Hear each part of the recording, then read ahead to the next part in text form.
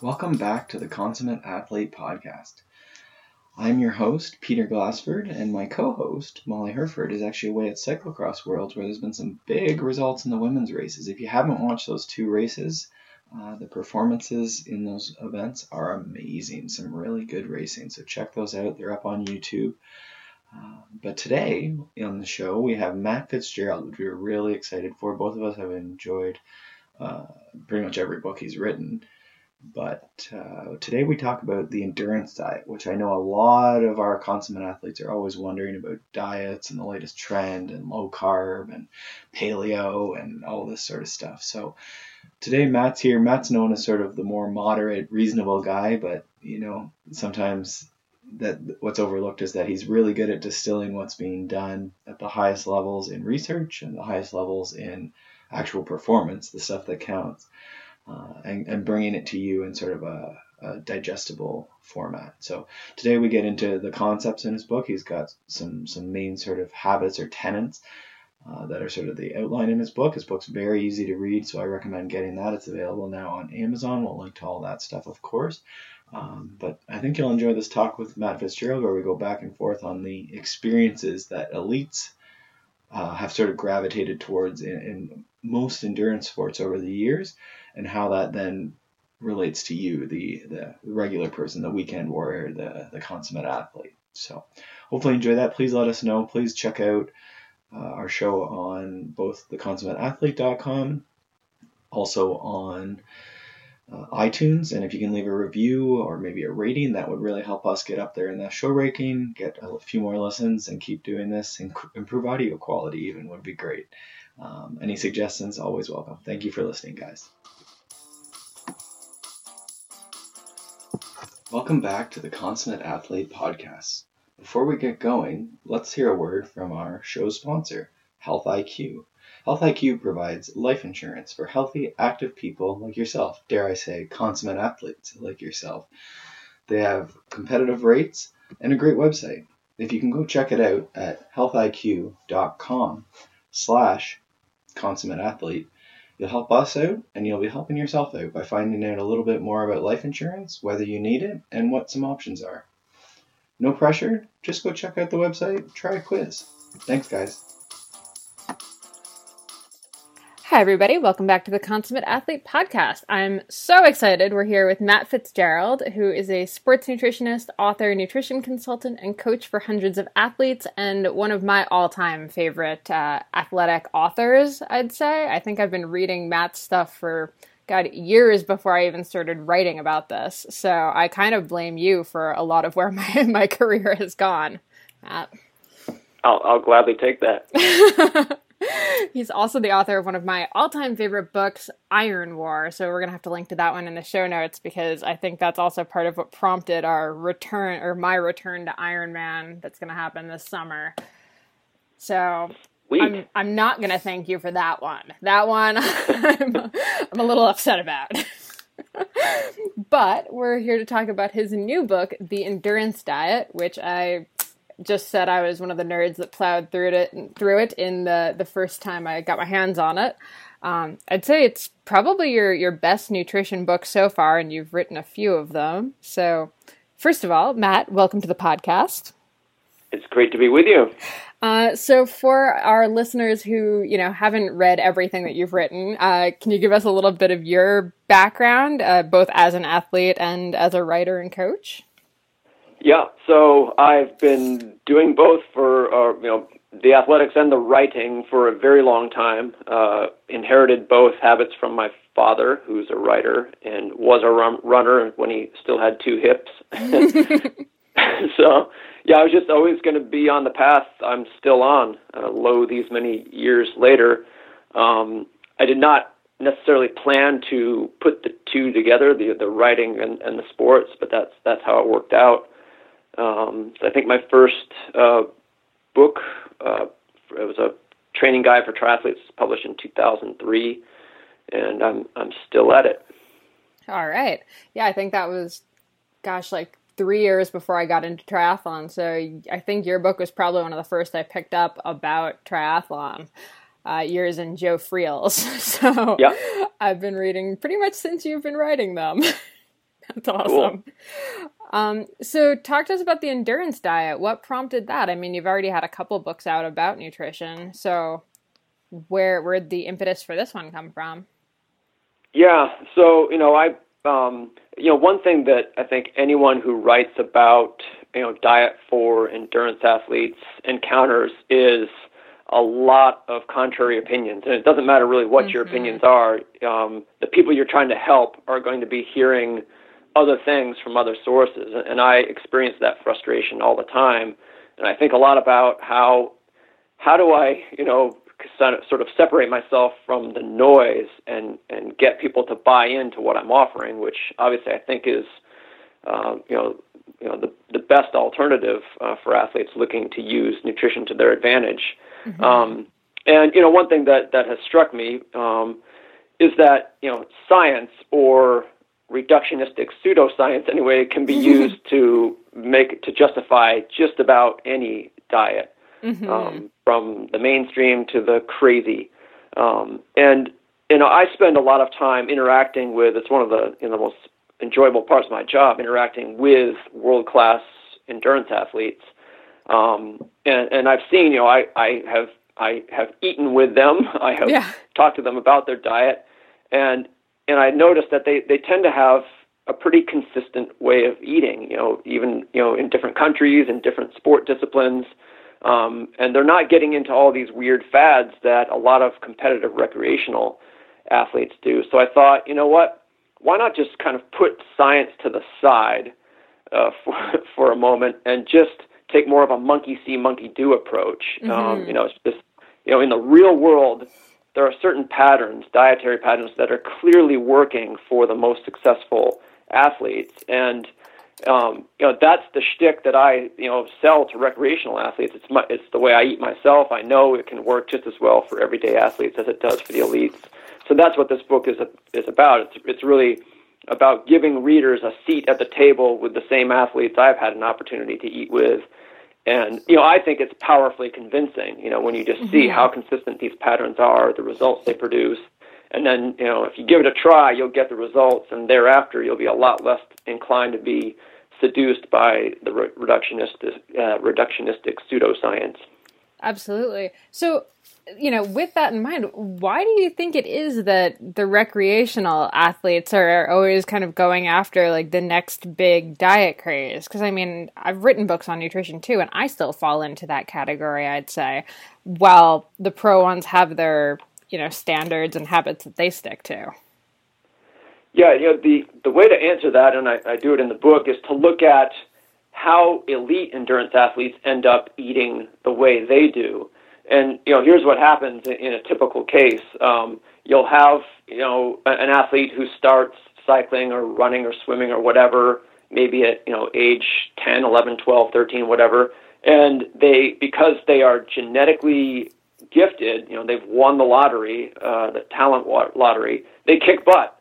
But their diet is just whatever mom and dad feed them at home. And it may be just kind of average with nothing special about it. But it doesn't matter because, they're competing against the other 13-year-olds and they have Olympic-level talent. So they kick butt. They continue to kick butt all the way through high school. Things get a little tougher in college, but they're still the most talented and they kick butt still. Then they turn pro and suddenly, their peers, their competition are other people who are just as talented as they are. And at this point, they may start to lose for the first time in their lives. And so the natural reaction to that is to look at what the winners are doing, the people who are beating you, that you're not doing. And I give specific examples of this in the book. So that will happen with training, and it will happen with diet too. And what the winners are doing with their diet is was what I describe as the endurance diet. So very sensibly, the rookie pro who's losing for the first time is just going to change their diet so that it looks more like the diet of the person who's kicking their butt in races. And it's not anything crazy because, if you're a professional athlete and your livelihood depends on your performance results, you're not going to get cute. You're not going to play games. Like, you're willing to do whatever it takes, but you're not going to do something, silly just because. So these athletes, they don't just hit the reset button on the way they eat and just, start over with something radical. They change their diet as little as necessary, to bring it up to snuff so that it matches the basic, core patterns that they see in the winner's diets. So, it's like the endurance diet, as I describe it, is just this standard that's passed down from one generation to the next generation of elite runners. But recreational runners, they don't have that opportunity. Like we're not surrounded by, that's not our milieu. So, and often many of us come to the sport as adults. And so we're much more susceptible to just, shtick. If you're, a typical, say you're a 30-year-old, recreational triathlete, you're new to the sport, maybe you're even a little bit overweight, it's easy to convince that person that the reason they're not performing better or losing weight is that they eat meat or that they don't eat nearly enough fat or, whatever. So how do they know otherwise? They have no way to know. So it's much easier, to convince these people that, something strange that the elite athletes don't do, is what they really need to be doing. Mm-hmm. And I think it's a lot easier to convince people that they need to do this like huge, crazy thing versus, weirdly enough, just these like mild shifts to what they've been doing for their whole lives. Like, yeah, it just seems a lot more exciting and intriguing to, go vegan or go, crazy, high fat, no carb. Just right. Right, because, if you're looking for, like, a breakthrough, like, I want a radical breakthrough, well, doesn't that require a radical diet? Yeah. There's a certain logic to that, and I think you're exactly right that plays into it as well. Yeah, we definitely fall into that trap. So, in the book, Matt, you used five countries? Is that sort of where you sort of drew your comparisons from? Yeah, so, part of the reason I wrote this book was to give myself an excuse to travel all over the world. So even if I didn't sell a single copy, I would have some cool memories. Yep, I love it.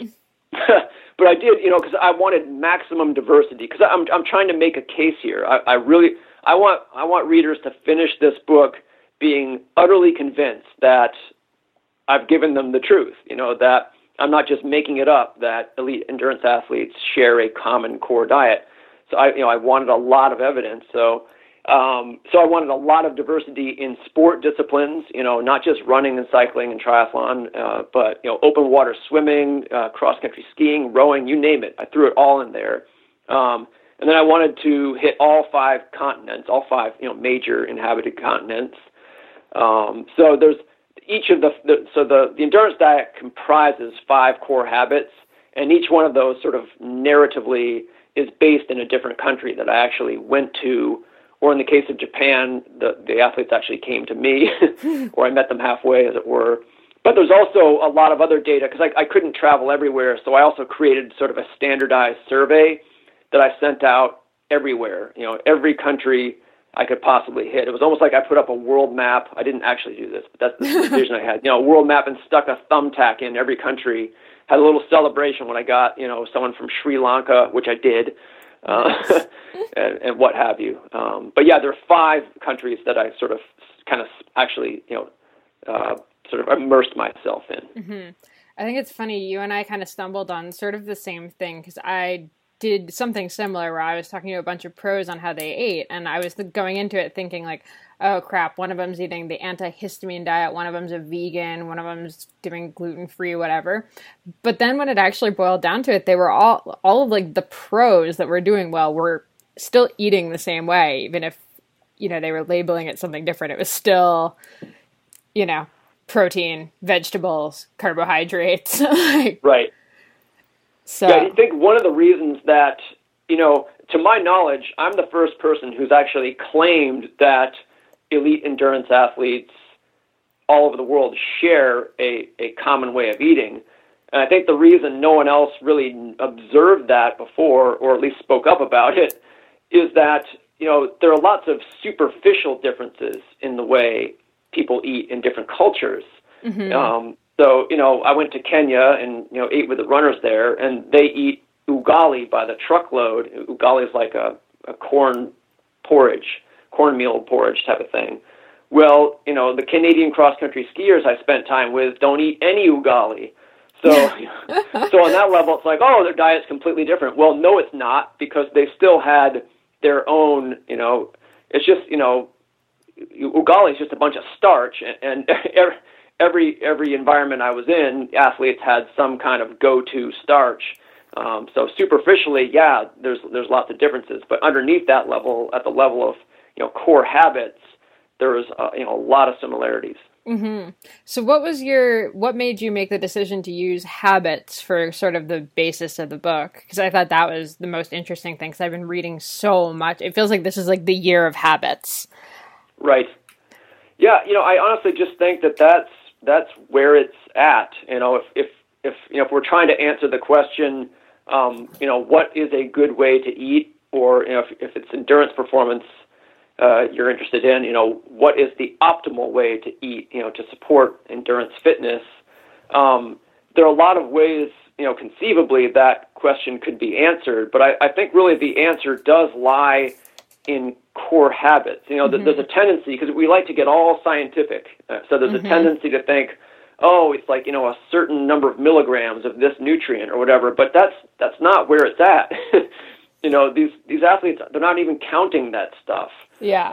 So it really is a matter of habits, because it's not just what you eat that matters too. It's how you eat, and so how you eat is habit. I just my shtick is no shtick. Like, all I care about is being right. At the end of the day, like, I want to be the guy who gets credit for nailing it. So like, I don't go into something like this, sort of being attached to a certain answer. I just, like, whatever the truth is, that's what I want to know. And, that's where my observations led me, is that there's, just this set of core habits that are really the key, to the results that elite endurance athletes get from their eating. Mm-hmm. All right. So with that in mind, let's talk the 5 habits here. All right. Which one makes the most sense to start with? Well, I mean, they are numbered, so you can go in order. I know. I feel like we accidentally wrote them down. Did we write them in order? You can do whatever you want. Well, I mean, to me, why don't we start, when we're talking about the individuality that Molly sort of observed in the vegetarian athlete versus the paleo athlete versus whatever. So why don't we start with individuality, or eat for you? Which I know is the last one, and the one that I almost forgot last time we talked. Right. So let's just get into that one first, so I don't forget it. So I think probably if someone who's listening to this conversation, tries to speculate about what the book contains, they might assume, Matt's telling everyone they have to eat exactly the same way. And that's actually not the case at all. Of the 5 habits that constitute the endurance diet, 4 of them are sort of universals, kind of rules that you can't get away with breaking. But the 5th one is individuality, because, every person is, biologically, metabolically unique. So if you want to eat optimally, for your performance, it's probably not going to be, identical to what ends up being optimal for your teammates. I was struck when I went to Spain and spent time at a training camp for the Lotto Jumbo professional cycling team there. They had the whole team eating dinner every meal together, and I just sat down with them, and with my camera phone and my notebook, probably annoying the heck out of them. But what struck me was that no 2 plates were exactly the same. Mm-hmm. And when I would quiz the individual cyclists about, why are you eating this and why aren't you eating that, they always had a reason. And the reason was almost always based, sometimes it was just preference, like, I find kale disgusting or whatever. But often it was based on some sort of observation that they had, sort of, connecting cause and effect. It's like, I don't eat as much meat as my teammates because I find it makes me gain weight or whatever. So So that's where the individuality comes in, is that, and I found this generally that, the highest level endurance athletes are really, really tuned into their bodies. It's striking. And, they kind of have to be. But they use that to their advantage to sort of, they start off by, doing whatever their teammates are doing and whatever their nutritionists advise, because we're all human, and basically we have to operate within the same framework. Certain things work for everyone and certain things don't work for anyone. But, once you're inside that framework, you need to find your best place within it. And, just through sort of, mindfulness, these elite athletes are able to do that. And so we put some responsibility on you. Like a lot of fad diets, one of the reasons people like them is that it is one size fits all. It's like all the responsibility is off of you. Just do this and you'll be fine. Well, that's not really the case. You'll be, 80% of it is the universals, but the other 20% is sort of on you to figure out for yourself, just by kind of paying attention. Yeah, absolutely. So, pro athletes have that kind of good sense of themselves, but for, I guess, the more recreational ones, how do they learn what works for them and what doesn't? Some of it's going to be obvious. If you have a food allergy or a major intolerance, that's going to hit you over the head. So, that's the low-hanging fruit, so to speak. But there are subtler patterns as well that are just a little trickier. It can be a little trickier to identify. The process starts with isolating or identifying a problem.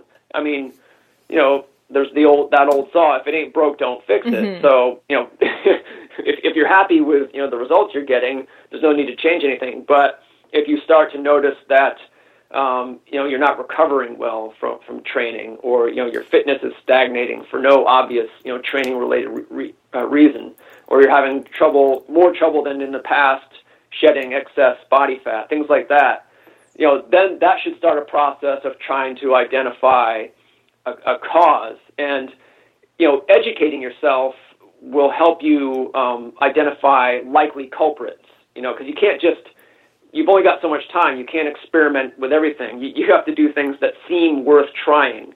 And, sometimes, hunches will suggest themselves. If something has changed in your diet recently, sort of preceding the onset of the problem, that can be helpful. Sometimes, you just have to just go with your best hunch, based on information, and see how that works out. If it doesn't, try something else. And I saw this playing out, with, Olympic level athletes. They will have a problem. They will take a guess as to what what caused it dietarily. They'll, make some kind of change, sort of like an elimination type of thing or whatever, see what happens. And sometimes that's not the answer. And then they have to go back to the drawing board and try something else. It can take time. Yeah, for sure. And I think, it is sort of odd that we started with that one, because it is sort of the 20% or even the last 1%, you might even call it. But the other 4 habits are maybe the more, applicable, because everyone wants to be that, snowflake or that special person with the, definitely can't have the gluten. But I think the other 4 habits sort of get at the heart of, like, most people probably have a little bit of work to do in one of those 4 areas, the other 4 habits, right? To actually see, the people who think they're not recovering fast enough and think they need some super supplement actually probably just need to eat, a whole diet. I'm so glad you said that, because actually, individuality or individualization is important, but in the current, endurance diet public discourse, the individuality thing is way overplayed. And there are a variety of reasons for that. One of them is that, if you are an adherent to a particular fad diet and some research comes out that proves that your diet doesn't work, one of sort of the intellectual fallbacks or dodges that, it's sort of reflexive is you'll say, oh yeah, well, everyone's unique. So in that study, they found, and what it is, it's just fundamentally intellectually dishonest. It's anti-science. So you have this N=1 meme for people who don't know science, like N=1 signifies a study with only one subject. And so, if a study comes out that proves that, X diet is bad for endurance, its adherents will say, oh, well, N equals 1. And I'm sort of on a mission, and my New Year's resolution in 2017 is to expose the fundamentally anti-science nature of that meme. Mm-hmm. Yeah, it's pretty wild out there right now. I don't even know if studies and stuff now, everything you read about how it's like really crooked how things get approved and put through, and then no one can read them anyhow. And that's part of the reason I wanted a real-world-based argument for, what I believe is the optimal way for endurance athletes to eat. Monkey see, monkey do. Yeah. So to the next, one of the next habits would be quality, eating good quality. Now, to me, you're talking about, I don't know, was it Kenya? Kenya with the corn-based sort of starch. And to me, that's, not super nutrient dense, but it is a carb source for sure. So how do you define that quality when you have such a variety between diets? Yeah, so, diet quality is a concept that is, it's not talked about much in the general public, but it's used a lot in nutritional science. And for a nutrition scientist, a high-quality diet is simply a healthy diet, and a healthy diet is determined by its effects on health. So, scientists have come up with various indices of diet quality, and they're just based on large epidemiological studies where they will look at how much fruit people eat, for example, and they will also look at the rate of certain types of cancer in the same group. And they will try to see if the people who eat the most fruit have the lowest risk of those types of cancer or whatever.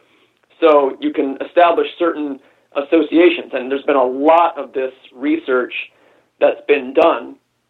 And so cumulatively, it has resulted in the ability to tease out certain patterns that, define a high-quality diet.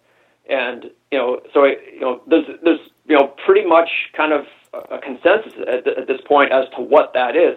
A high-quality diet is one that includes a balance of all of the familiar, natural, unprocessed food types, fruits, vegetables, nuts, fish, dairy, whatever. So actually, ugali is a very high-quality food. It's first of all, when you eat something in Kenya, even though it has the same name as what you eat here, it's not the same. So everything tastes different. But that's whole grain corn. It's a whole grain. All the research on whole grains shows that they are healthful. So should you eat only whole grain corn? No. But it is, that type of food is certainly part of what would constitute a high quality diet. Yeah, well, and I think you kind of touched on something there too, as far as like the quality of the food source, right? So we're talking, grass-fed beef versus, corn-fed, like factory farmed kind of stuff. Yeah, so that's what, when the average non-scientist thinks diet quality, that's where they go. Mm-hmm. So they don't think, a nutrition scientist thinks about types of foods that are associated with positive health outcomes. The average Joe or Jane thinks, a good cut of meat versus a bad cut of meat. So not the type of food, but the quality in the more familiar sense. Mm-hmm. The one that actually matters a lot more is the first one, the scientific one. I point out in the book that all of the research showing, for example, that fruit is good for you makes no distinction between organic or non-organic or where it comes from. It's just fruit, all fruit, any fruit. So and that's important to keep in mind, because if you're going from not eating any fruit to contemplating adding it to your diet, don't set the bar too high. Go ahead and buy like whatever's at the closest supermarket. Don't worry about it. But yes, there is a sort of another type of quality, which also, that sort of next level, and it certainly matters too. I advocate for it for a lot of reasons. It's the power of consumership. If you demand better quality stuff, the people who grow and supply, the food we eat have to sort of respond, and sort of then we all get to eat better that way. So, yeah, both types of quality certainly matter, but by all means, start with the scientific version. Yeah, it's definitely a very American idea too. I mean, I know obviously a lot of countries don't really even have the option of which kind of crop they're eating from.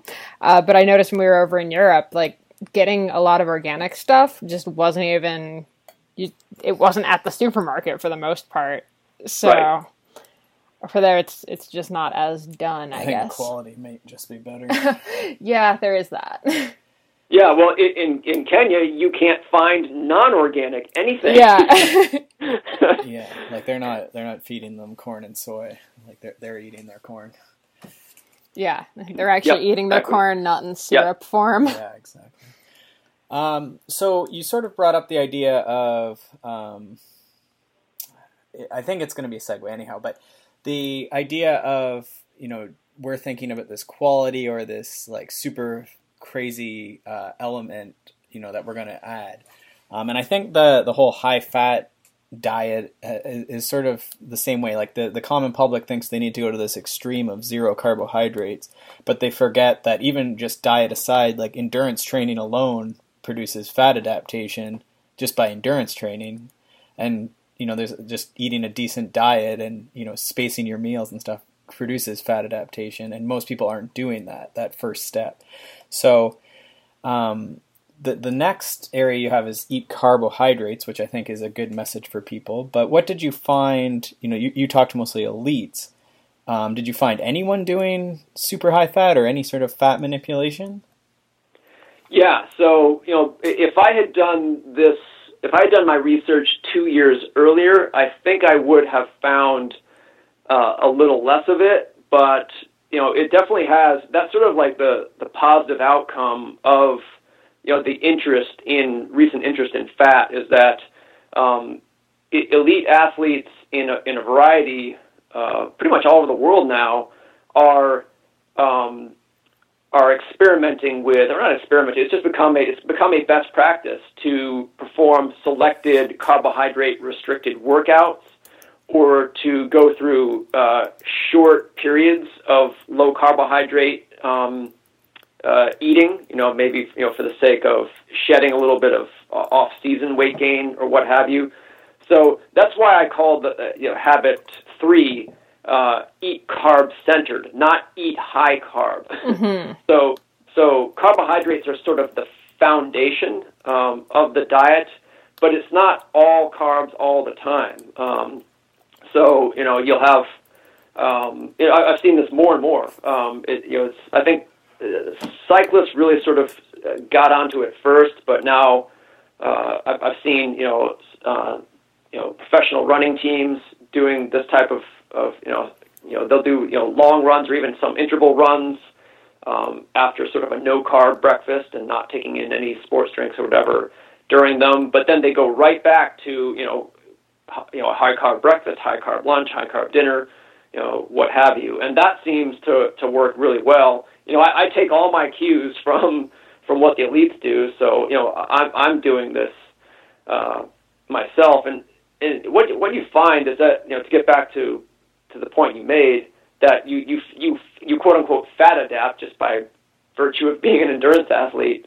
I had an experience, I guess at the beginning of this year, where I ran a marathon carb fasted. It was the longest distance I was training for a 50-mile run, and so I cut myself off from carbohydrate at dinner the night before. This is the Napa Valley Marathon. My breakfast the morning of was zero carb. I just wanted something to settle my hunger, and then I warmed up for a mile, ran the entire marathon, drinking nothing but water. And then at the finish line, I didn't even stop. I ran another 2 miles back to my hotel because I wanted to get in a total of about 29 in training one. And I felt absolutely fantastic.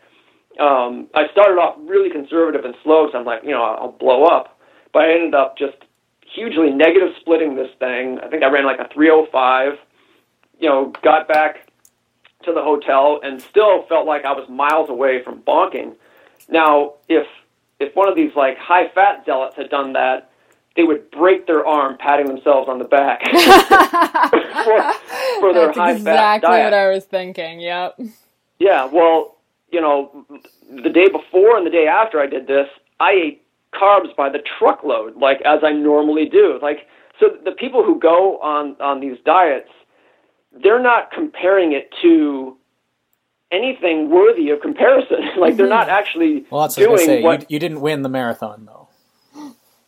Did I not win the marathon? No, but that's the important part that often gets mixed, right? In the social media posts is, I did this, but okay, like, you're a human. You should be able to cover that distance, right? Like, but... Yeah, and it's interestingly, like 2 weeks later, I did another marathon as a training run, but it was not a carb-fasted one. But still, I wasn't racing. I was training, and I ran like 14 minutes faster, and it was just because I had carbs. Yeah.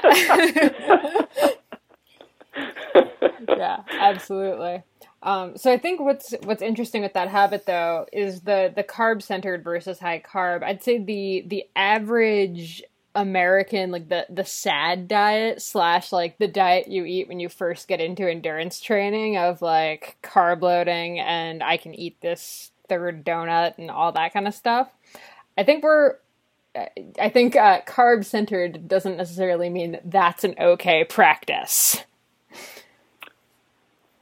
What do you mean? Well, just the idea of sticking to the, 4 donut meals and no. gels all the time and stuff. So, carb-centered, yes. Bad carbs or, junk carbs and 90% carbs, 10% fat, probably not the best diet strategy overall. Yeah, and I think that's a big part of the reason that some people who switch to low-carb diets get results that they're happy with. Mm-hmm. What they're crediting an overall reduction in carbohydrate for the good results. But really, in my estimation, what really got them the good results was cutting out the bad carbs. Yeah. And if they would just allow me to, I could give them even better results by putting the good carbs back into their diet. But the high fat crowd, they never tried that experiment. They never tried the endurance diet before going to low carb, mm-hmm. because if they did, they wouldn't. Yeah, that sounded like it didn't make sense. No, it definitely made sense. So then, for the regular person, I mean, we're talking sort of elites a lot. It seems like, but if you have someone who's training, say 5 to 8 hours, nothing super long. A little bit of intensity sprinkled throughout the week, but nothing crazy. They're going to be on the lower end of that spectrum, like maybe not eating that full corn diet that we're seeing in Kenya, maybe. Yeah.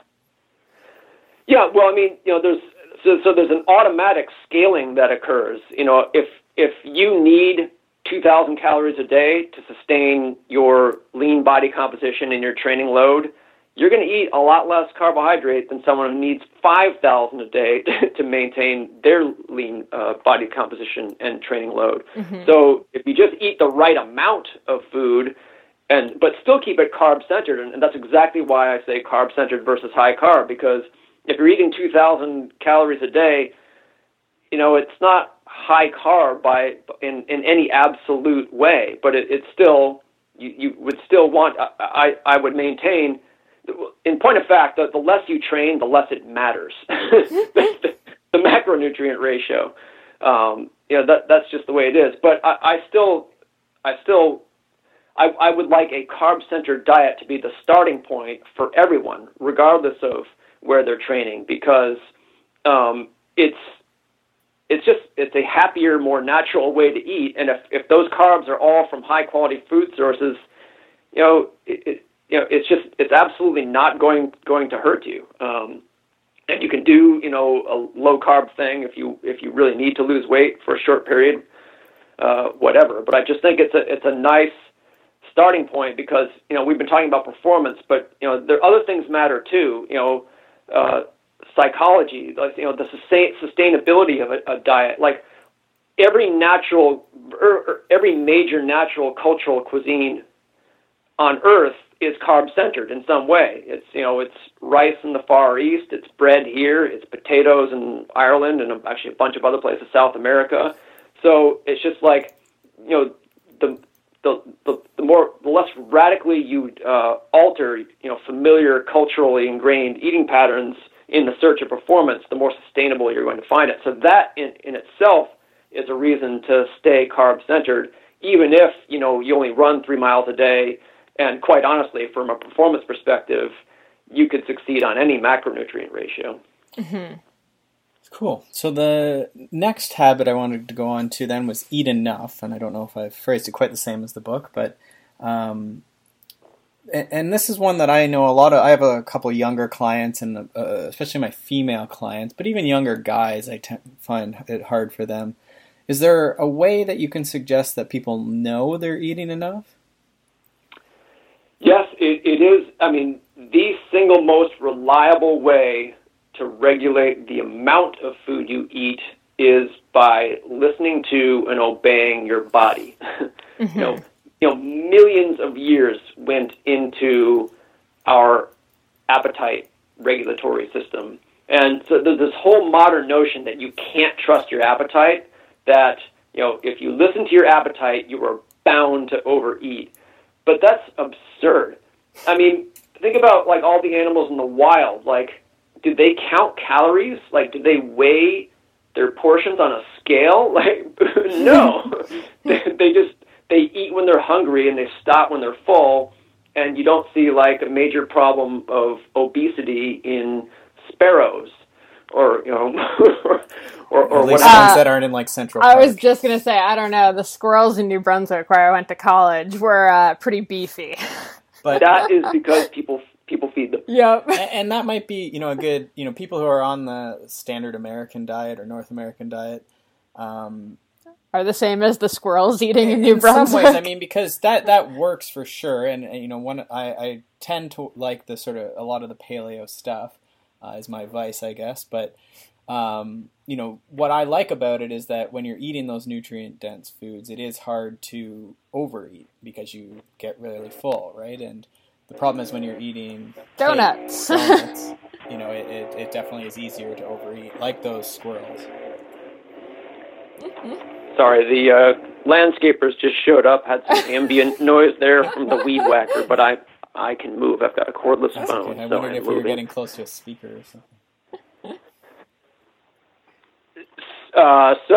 Now back up. Where were we? Sorry. So just, I was saying, Molly mentioned these squirrels that were overweight because they're eating a lot of, and a lot of North American type foods. And I think, my vice is that I do like the paleo diet. And one of the things I do like about it is that it is based on nutrient dense foods that are hard to overeat. And so whether we're talking about just quality or whatever, I think that listen to your body works, but is the first step that people get off of that stuff before they start listening to their body? Because, my body wants to eat like 7 donuts in a sitting, but it doesn't want to eat that much salad. Right. Yeah. It's funny, actually, the single hardest food to overeat, it would be a boiled potato, which, a lot of the low-carb crowd, of course, they avoid because it's supposed to make you fat. High glycemic. What are you talking about? It's like sugar. No, Peter eats like 10 sweet potatoes a day, so he is definitely carb-centered. Yeah. Well, two things will help you. So anyway, there's this idea that you can't trust your appetite, but the truth is you just can't trust it in, the modern food environment. So most people can't, the average Joe and Jane can't. 2 things will help you. One is exercising, because, our appetite is, it was evolutionarily, it was honed when everyone was active. So, if you are an exerciser, of course, if you're an endurance athlete, you are, appetite is extremely sensitive to activity level. So your appetite becomes more reliable, more trustworthy if you work out. The second thing that will make your appetite more reliable is eating natural foods, the foods that are similar to what our ancestors ate when our appetite regulatory mechanism did evolve. So yeah, that gets back to what you were just saying. It's like if you eat high quality natural foods, it's just a lot easier to avoid overeating.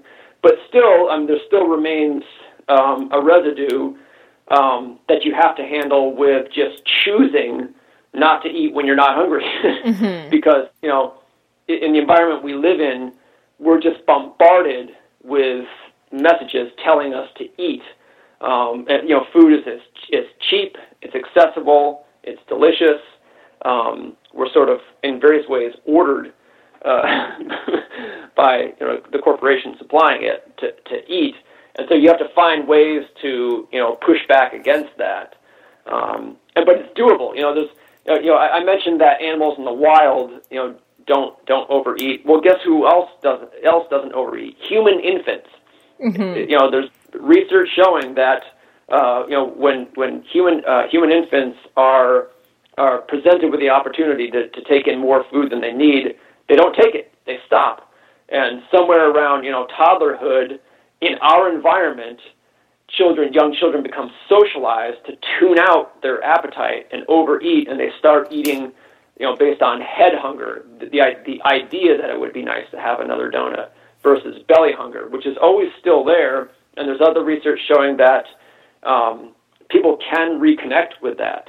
You just have to, in the book I describe basically how to do it, how to perform a sort of reset so that you learn to listen to the messages from your body that actually are telling you what calories you need and what calories you don't need, versus just liking the idea of eating something right now. Mm-hmm.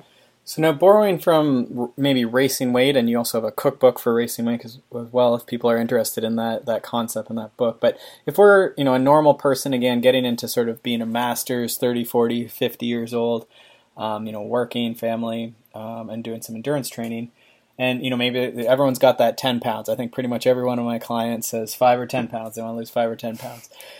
The fakest weight loss goal ever, by the way. Always. Can you give us some teasers sort of from the Racing Weight concepts that maybe those people would be able to benefit from?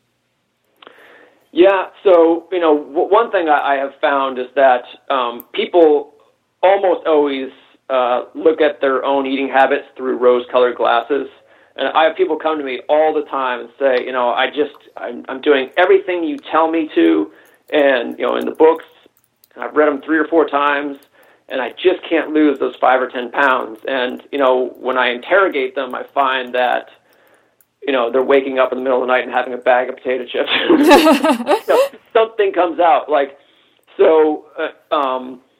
So one tool that is helpful is I actually have a smartphone app for my diet quality score system, and getting people to start using that is super helpful because it just makes it quantifies the quality of their diet, so they can't fool themselves anymore. So just the exercise of it's really easy, a lot easier than counting calories. Just logging the foods you eat by type.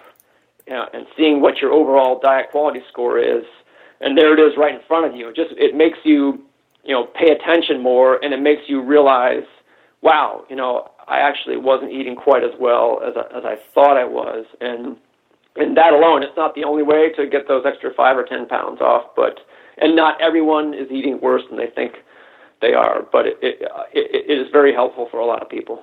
Yeah, I mean, I think even just the idea of having to write it down somewhere, even not calorie counting, like you said, just putting it into the app, you have to then admit that you had it.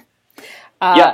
So I think that's usually the biggest, step for getting people to realize, oh crap, I just ate, 10 Reese's peanut butter cups, not the handful that I thought was 2. Yeah, it's an accountability thing. Yeah. Absolutely. Any other thing? So once they look at their diet quality, they have it listed. What's sort of the next weight loss thing? So that was actually something I wanted to talk about. Where you've talked a bunch about just instead of subtracting a bunch from your diet, adding better foods. Yep. So talk about that. Yeah, just thinking in terms of substituting.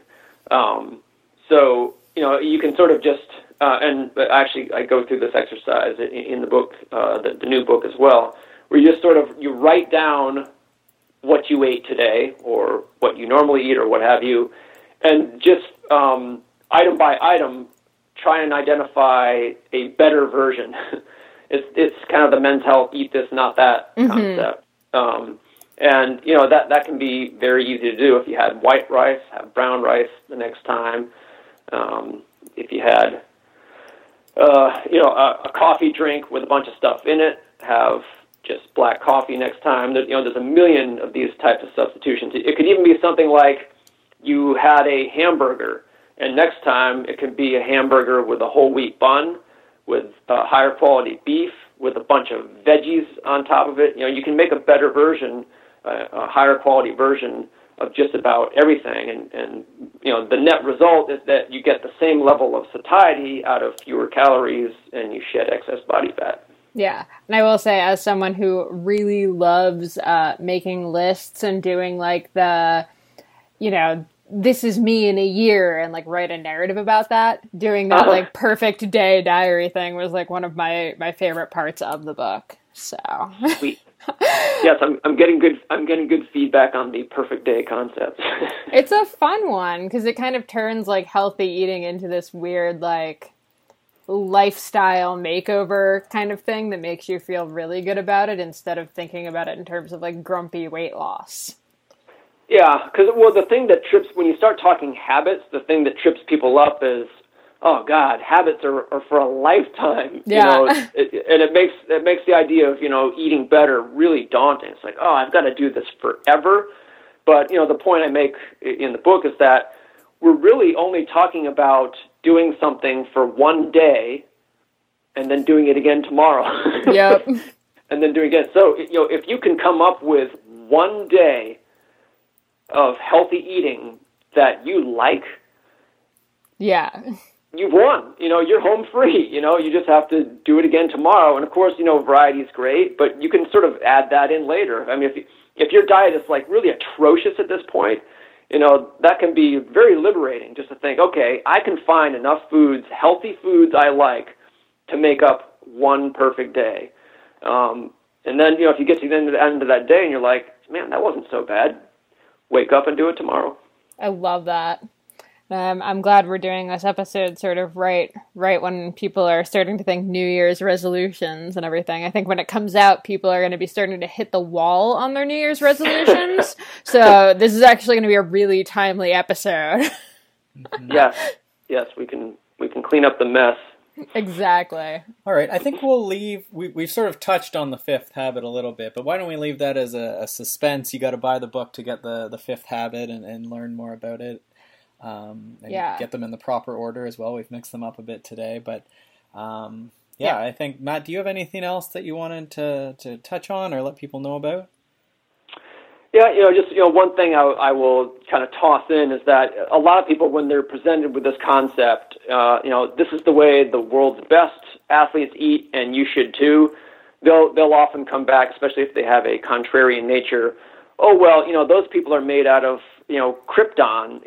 They're genetically, in their training, they're nothing like me, so their diet can't possibly apply to me. And that's actually baloney. Like, genetically, we really aren't that different from the best athletes in the world. There's just only a handful of genes that make them different from us, and they have nothing to do with how food is metabolized and digested. And more important, when, the people I work with, I put everyone on the endurance diet. That's what I do. Yeah. It's the only solution I have to offer. And, I've had people lose 100, 150 pounds eating like Chris Froome, so it absolutely does apply to the full gamut. Absolutely. And for the record, the comic book nerd in me is screaming at that Krypton comment because it's wildly inaccurate, but I'm going to let it slide because it's holidays. I almost said plutonium. I don't know. I could have handled that one, but when we get into Superman references, my nerd radar goes off. Damn. I got all the way to the end of the interview and put my foot in it. Well, there we're we go. done Yeah. And we're finished. Awesome. I'll send you a list of acceptable superhero metaphors you can use from metaphors. now on. All right. Awesome. Before we finish up here, where can people get the book? Where can people find you on the interwebs? Yep. So presumably my publisher has the book available everywhere books are sold, which I don't think is in any stores anymore. Everything is online now. Online. But yeah, so the online place to start would be perhaps my website, which is mattfitzgerald.org. Perfect. And then what about Twitter and Instagram? Yes, Twitter is @MattFitWriter. I have an Instagram account that I don't use. It's probably the same. Yeah, I think it is. I'm always shocked if I do see you post. And actually, we realized we have a friend in common who was on one of our first podcasts, Marco Altini, with the Elite HRV app. Aha. Or HRV for training. Yeah, don't I mix got it that wrong. up. Oh, God. You're lucky they're on good terms. Yeah. So that's why I've seen you on Instagram lately. Is strictly Oh, really? through Have you guys his- been hanging out? Marco's running up a storm right now. Yeah. Yeah, he's doing some amazing stuff. Mm-hmm. All right. Awesome. We will end on that note. Matt, thank you so much for taking the time on the day before New Year's Eve to chat with us. Now I have more resolutions to write. Thank you. I really enjoyed talking to you guys.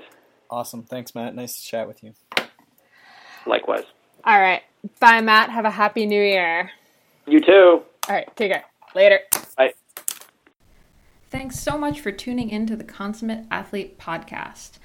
To check out all of the show notes for this episode, you can head over to consummateathlete.com, and we would love to hear from you about what you thought about the podcast. You can find us on Twitter and Instagram @MollyJHerford. And @Peter Glassford. And we would also love it if you would pop over to iTunes and subscribe to the podcast so you can tell every time a new episode, a new sport comes out.